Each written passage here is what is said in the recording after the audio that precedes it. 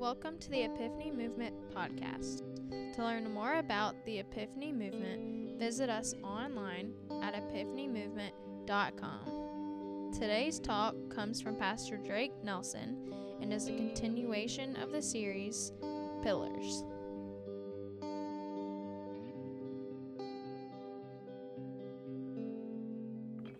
God, I pray that you would use me.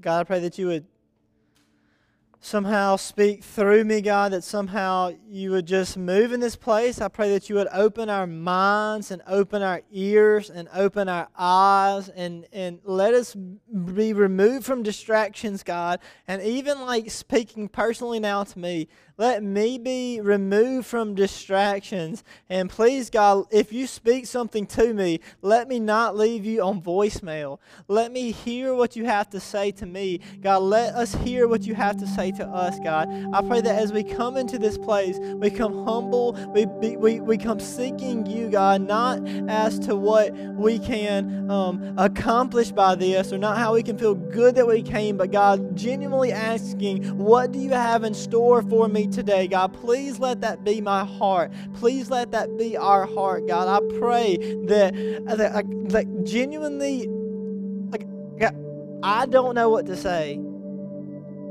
I don't know what they need. I don't know what people in here need. I can't speak to every need as if anybody could. But God, we know that you can. And we know that you know every need, know every hurt, know every tear, know every worry, know every stress. We know that you have all these things at your disposal, God. And so I pray that somehow you would use me to just speak your life, speak your truth, speak your word, speak your confidence, speak your faith in this building this morning, God. I pray for these next couple of moments and what they could possibly mean for our lives, God. We love you and we thank you for everything that you've given us. Please help us learn to love you more. In your name I pray.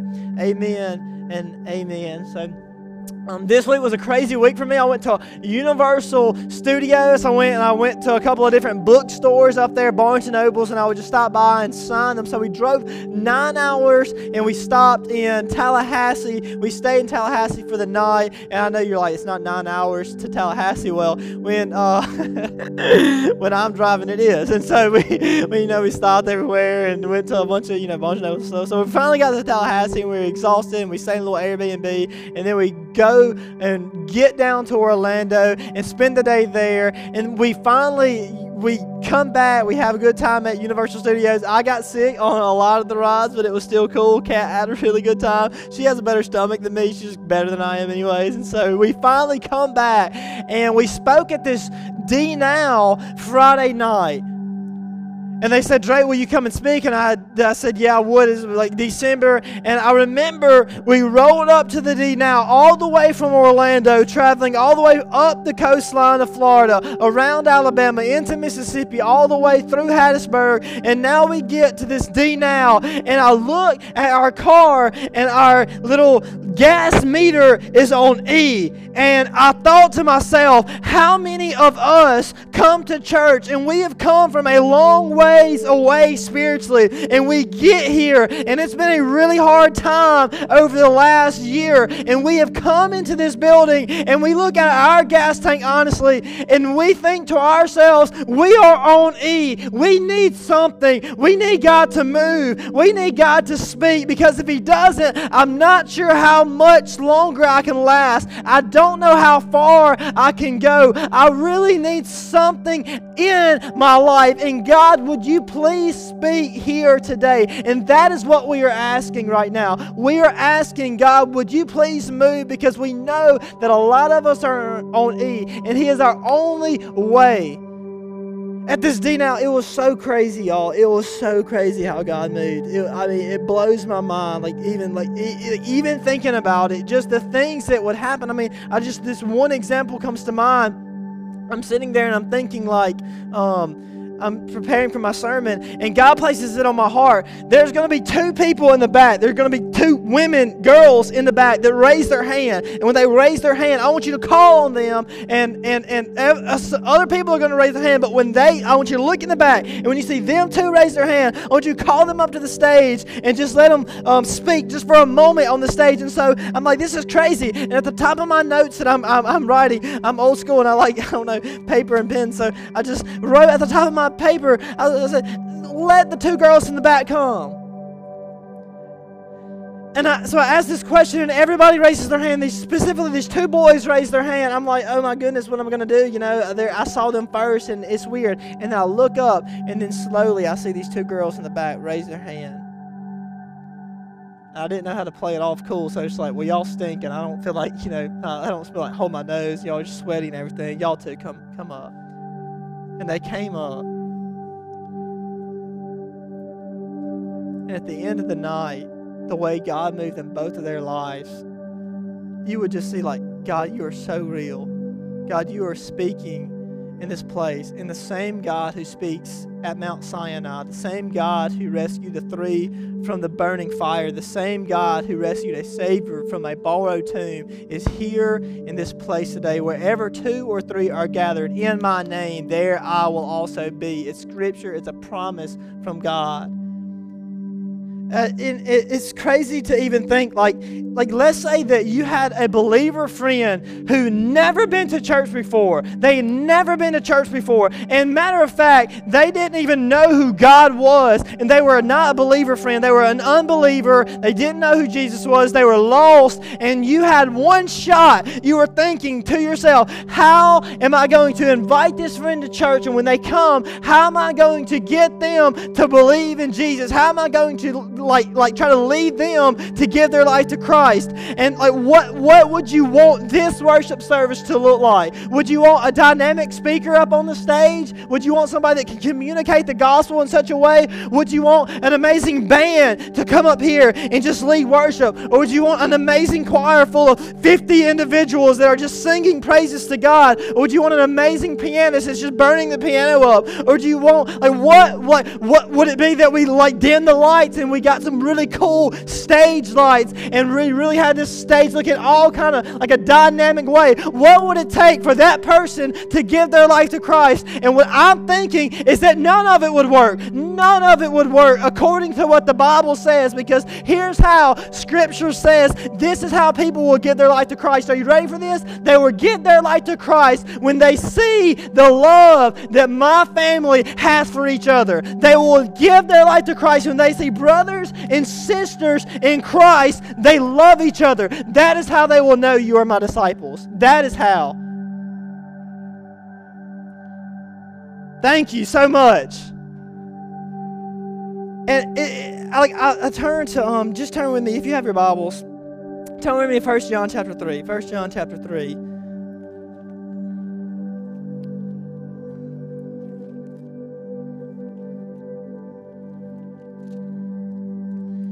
We're just going to look in verse 10.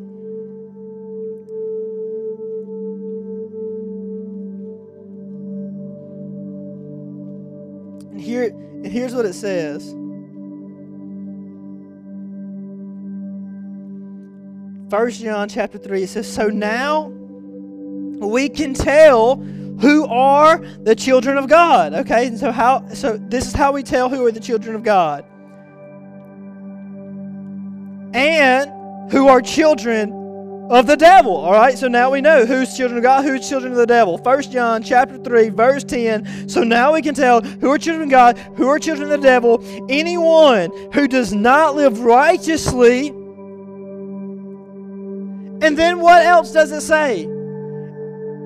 And does not love other believers, they do not belong to God.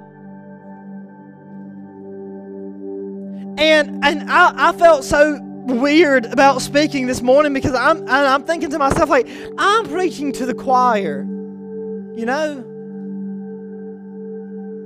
I'm preaching to people that love God more than I do. I'm preaching to people that love each other more than I do. I'm preaching to the family of Christ that love. I mean, I've never seen anything like this in my whole life. Like when the snow came and the ice came everywhere, I just watched how y'all just loved each other and how y'all cared for each other. I heard this story the other day about someone who needed a new kidney, and a believer in Christ was like, "Here, I'll give you my kidney because you're like my brother. You're a brother and sister in Christ, so we might as well be blood related. Take my kidney." I mean, the Bible says if you have 2 coats, give one to somebody. I got 2 kidneys. Here you go. And I'm thinking, wow, that is BJBC. Like, that is who you are. You are the most loving church I've ever seen. And even given this message, I'm thinking, they don't need this message, God. I mean, they already do these things so good. And he says, yeah, but don't remind them of how important it is. Don't remind them of the foundation. Like, remind them of the foundation that they already have, and encourage them to continue to love, to even grow in their love, because this is how an unbelieving world will know that you are my followers, by the way that you love one another. Jesus is about to go die on a cross. And when he's about to go die, he looks at his disciples, and then he gets on his knees in John 17. And God in human form gets on his knees and he begins to pray in John 17. And I'll read it for you. I'll read it for you. John 17, if you want to turn there. It says this.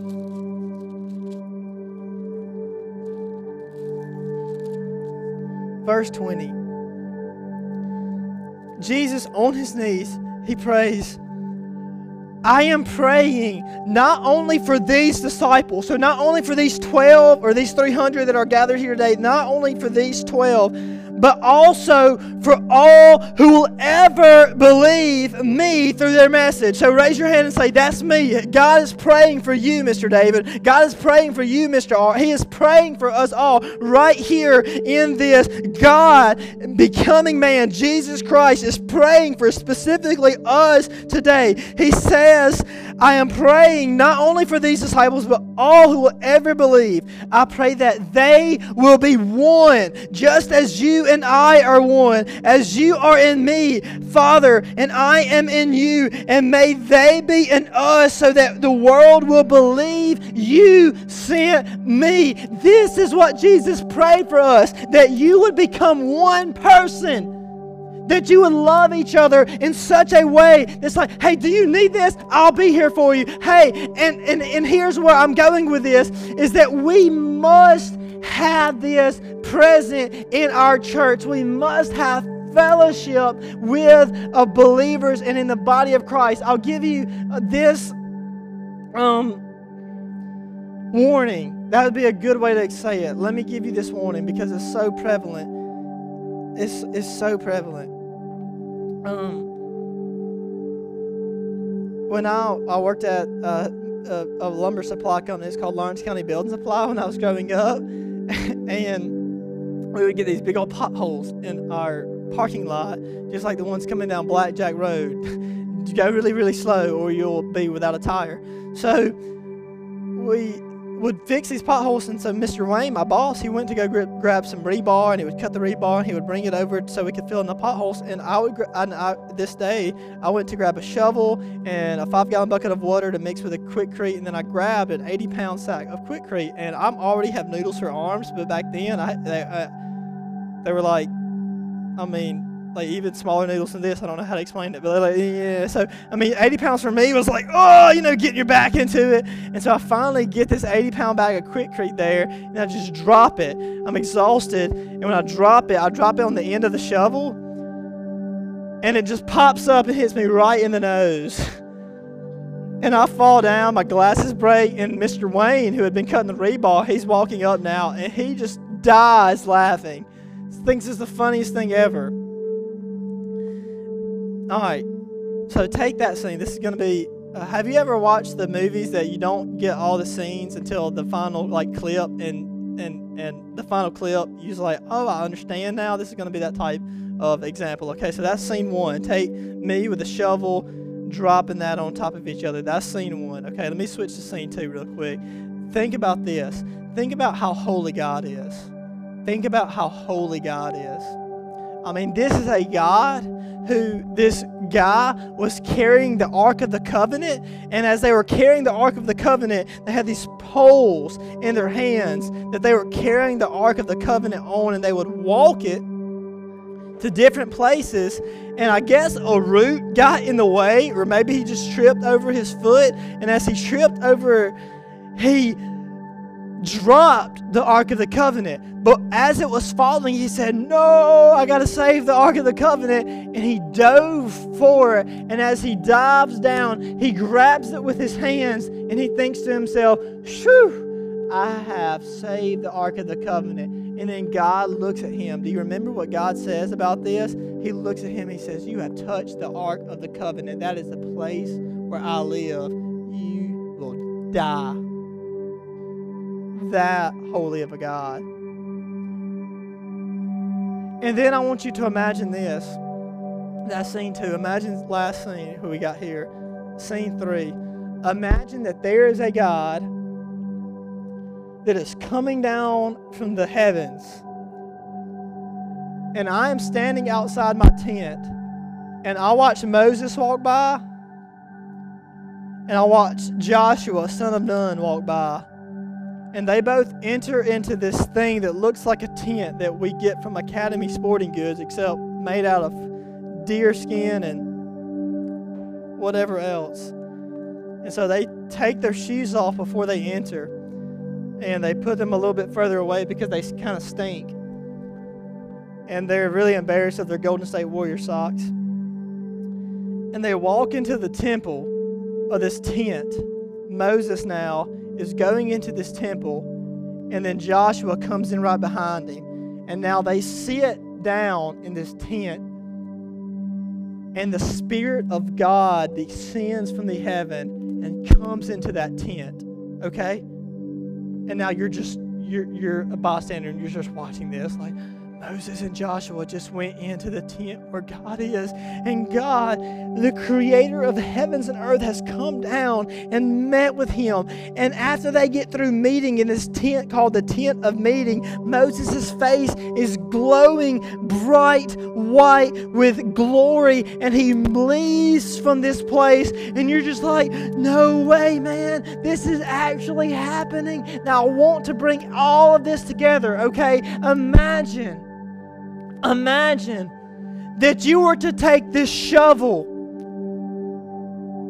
that broke my glasses, and this same holy God that says, "You're going to die because you touched the place that I dwell in, known as the Ark of the Covenant for the people of Israel." And you take that shovel and you watch Moses go in, and you watch Joshua go in, and you watch the Spirit of God descend down from heaven. And now you take your shovel and you just smack that tent. Would you live or would you die? I think you would die.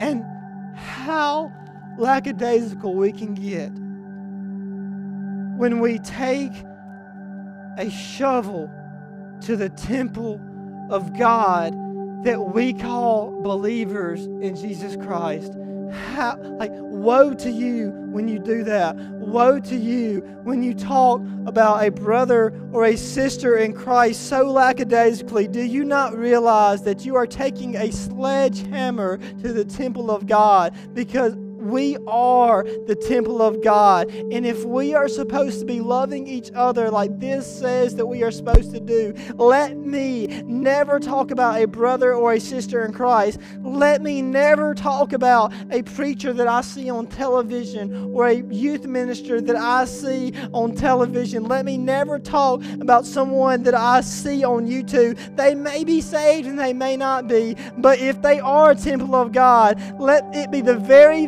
very last thing that I do to take a sledgehammer to their reputation or take a sledgehammer to who they are in Jesus Christ. Let me never, ever, ever talk about someone else's relationship with God if they are indeed a temple of God. And I'm not saying don't confront them. I'm just saying, look, don't talk about it behind their back. Right? I'll say another way to say it.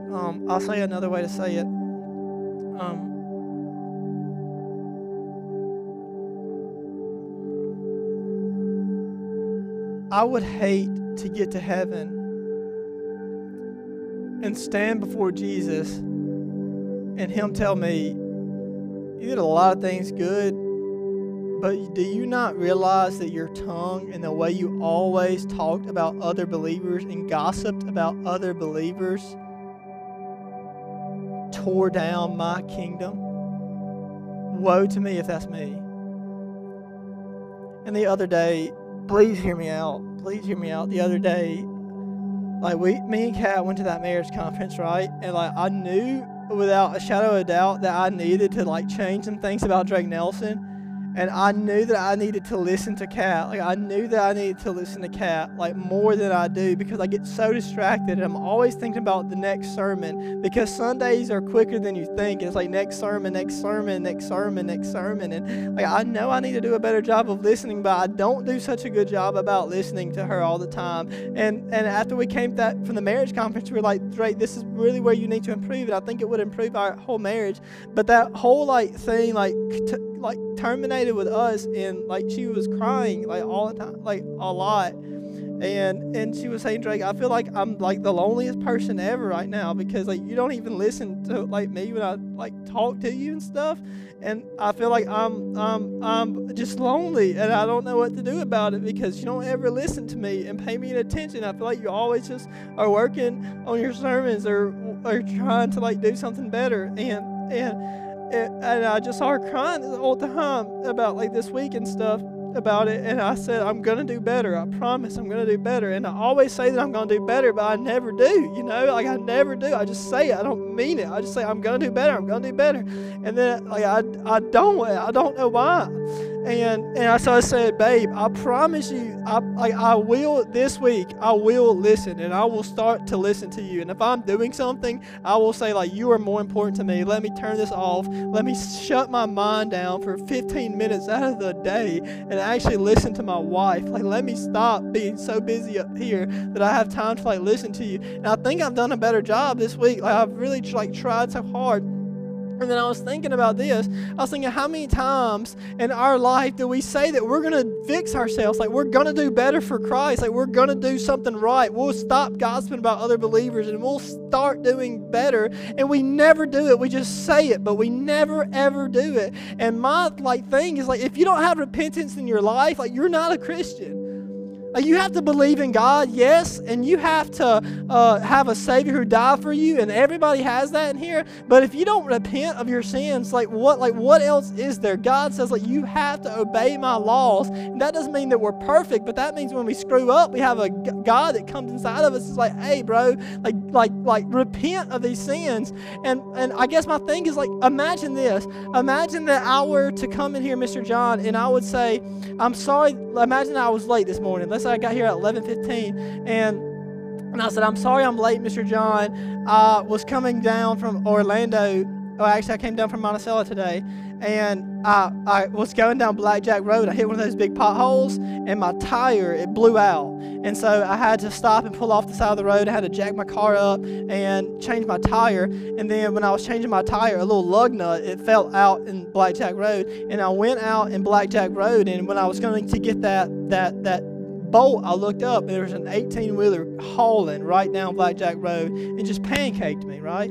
What if I was to say that's what happened? But it's all good. I'm here today, and I'm ready to speak. I hope you're not too mad. I hope everybody's not too mad. I'm sorry that I wasn't here for the announcements. What if I was to say that? You would say, Drake, you're lying, and you're ignorant.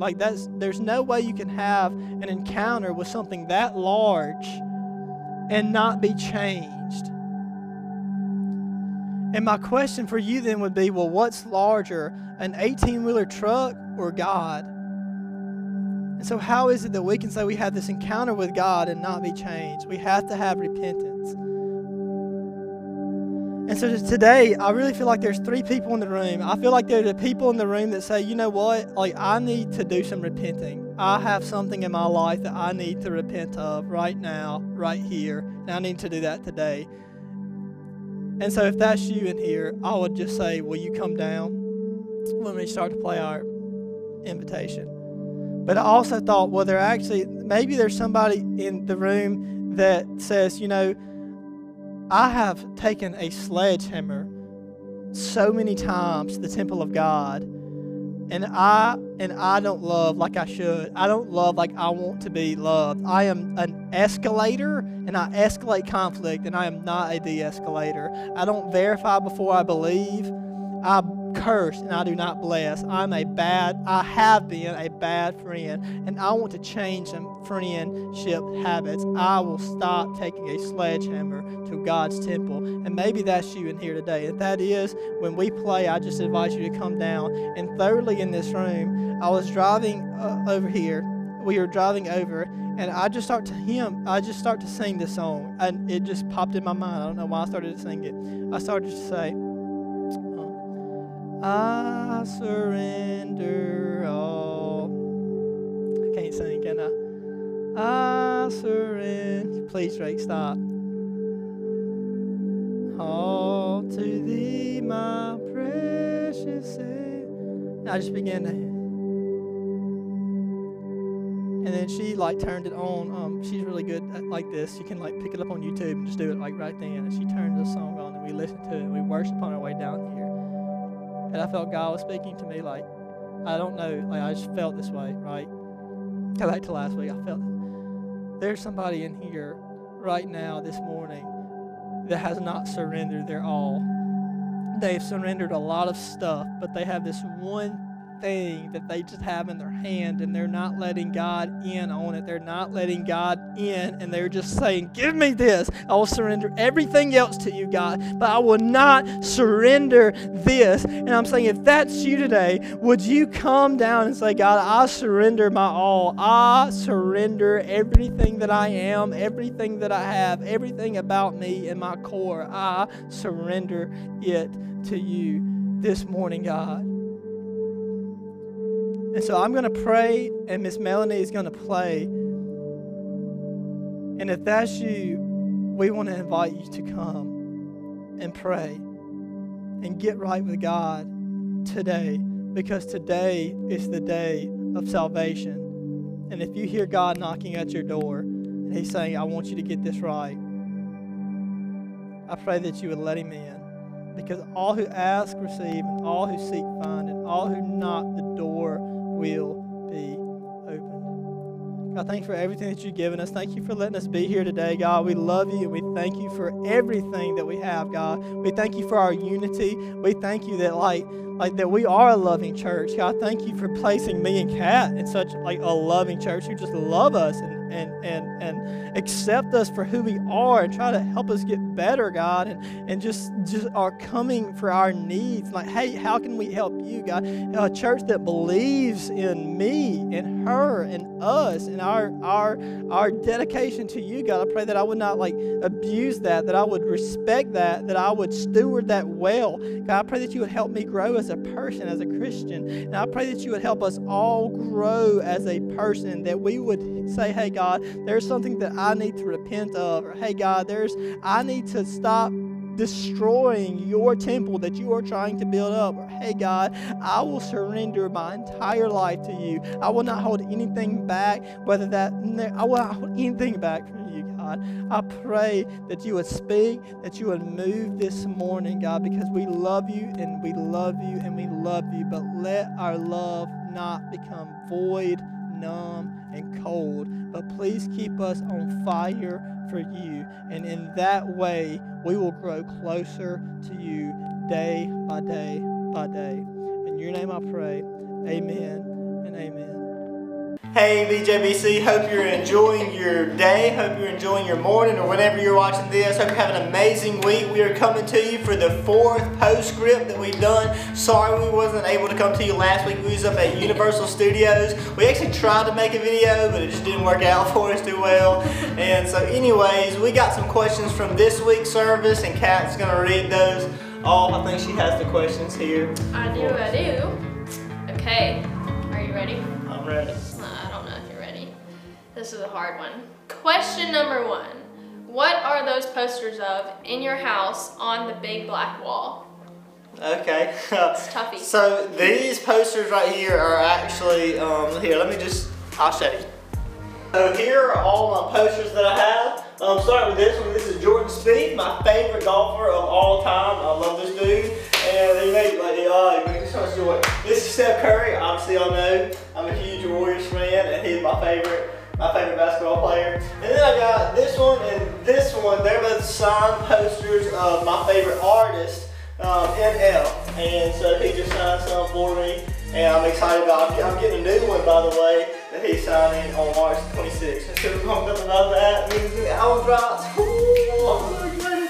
And then this one, it's just a picture of a lion that I got. And the reason I actually did this all on purpose, I decided to put the two, like the golf and the basketball, like the NL, on both sides of the lion. And it's kind of like, in my mind, like the lion of the tribe of Judah, and how Jesus is at the center of everything that we do as a couple, everything we do as a house, and everything we do individually as a person.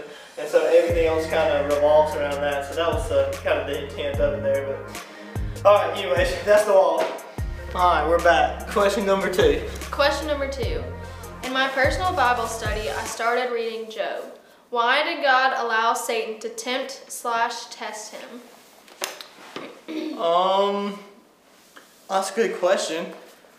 It's hard to speak on the behalf of God on anything. Like, you never want to say this is why God did something, if that makes any sense. So I thought it was funny how in the question, didn't they say Satan?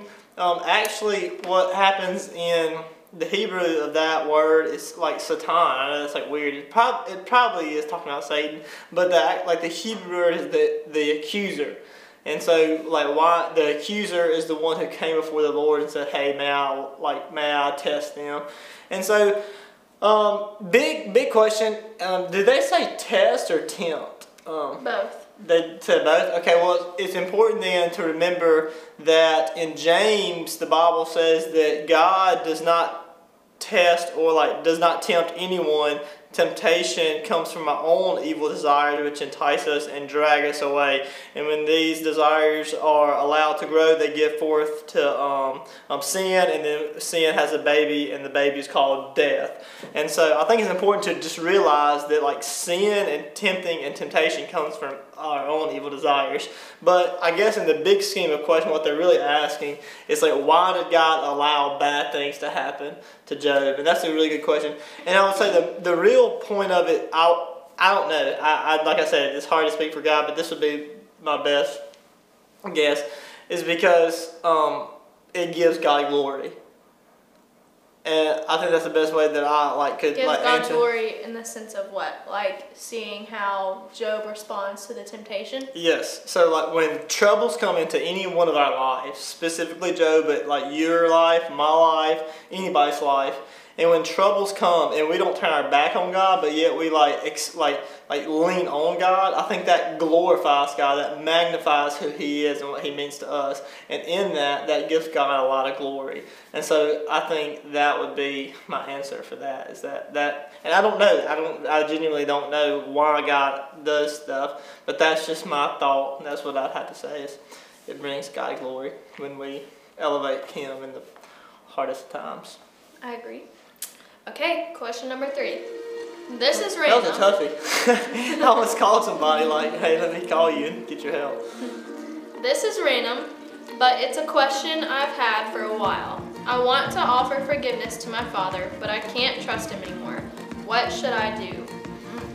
Okay, so you can still offer forgiveness without trusting. I think that is a very big like conclusion that you have to come to is that you can forgive, because like forgiveness takes one, but to be the relationship to be mended takes two, if that makes any sense. So trust, forgiveness is only one, but an enhanced relationship, a mended relationship, that takes two. Let me say it like this, that forgiveness is a choice. This is huge to understand, that forgiveness is a choice, but trust is not a choice. Trust is not a choice. You cannot make a choice to say, I'm going to trust you again. No, trust is the reality of the relationship at hand. So let me say that one more time, because I think this is really important, is that forgiveness is a choice. You choose to forgive or not to forgive. But trust is not a choice. Trust is the reality of the relationship at hand. So I don't know what your father has done to you. Whoever's asking this question, I don't know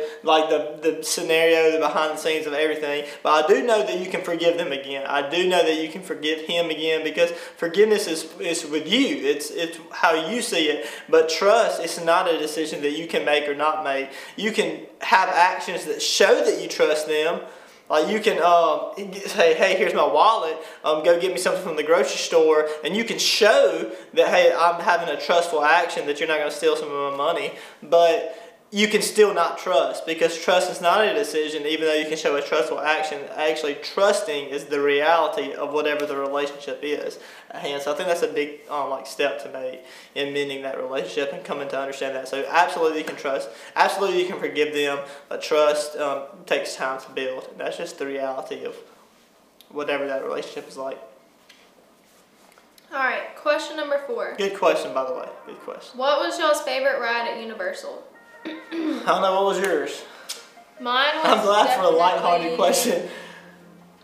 I don't know, it's kind of a tie. I would say the motorcycle Harry Potter ride, or there's a ride called the Red Rocket or something like that. Oh yeah. And it was pretty awesome.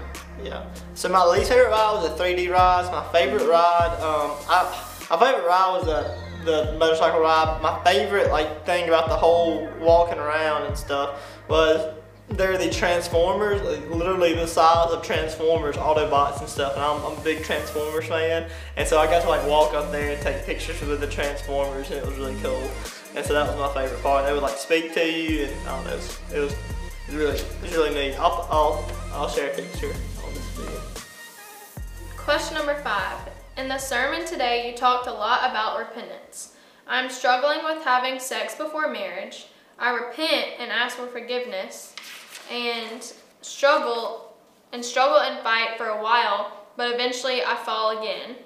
I'm worried about repenting. Do you think I am saved? Oh, okay, wow, they got deep. Okay, so as to do you think I'm saved? That's something that only you can decide. And sometimes you don't even know, right? It's like God knows that, and then hopefully you know that, are you saved or not? But so it's hard for me to say yes or no to that either way. Here's what I would say though. There was 2 words I think that they used in that question. It was struggle. I think they Struggle used, and fight. Yeah, so that lets me know that you are struggling and that you are fighting, and that's a good sign that you have conviction and that you have the Holy Spirit within you, helping you fight, helping you continue to I don't know, Want to get better. Yeah, or want to quit. Yeah. Doing what you're doing. Exactly. And so that's 2 key words. And so I think you're on the right path on that.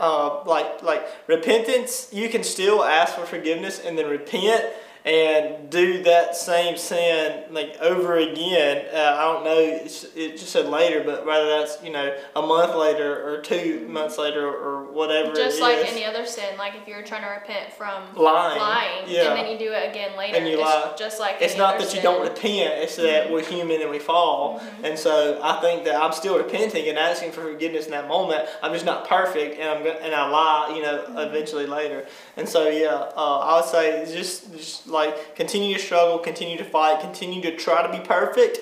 Let's not forget what Scripture says. It's Matthew 5, be perfect as I am perfect. So let's try to be the best people that we can, even perfect as Jesus is. But let's understand also that we're made of flesh, and the Bible says that like you came from dirt, and I'm going to remember that. And so just continue to know that I have the Holy Spirit within me fighting, going to try to like continue to get better every day. And then when I fall, I'm going to ask for forgiveness and be thankful for God who forgives our sins as far as the east is from the west. So that's important. And even if we do mess up after we've repented, He's not going to love us any less. And He's not going that's a good point. quit forgiving us. It's just point. that we still need to work at doing better and not just, oh, well, this is how That's I am. how it is, right? Yeah, oh well, that's right. Good point. That's all the questions. Is that all the questions? Okay, well, good deal. Well, thank y'all for tuning in today for our episode of Postscript, and I hope you look at our podcast on Epiphany Movement Podcast. We're going to post it there, post it on Facebook, and then on YouTube as well. So, anyways, well, thank you for tuning in today, and until next time, bye. That's so bad. Alright, I'm going to move it here. Mwah, gotta be smiling. Okay. Hey BJBC, hope you're enjoying your day.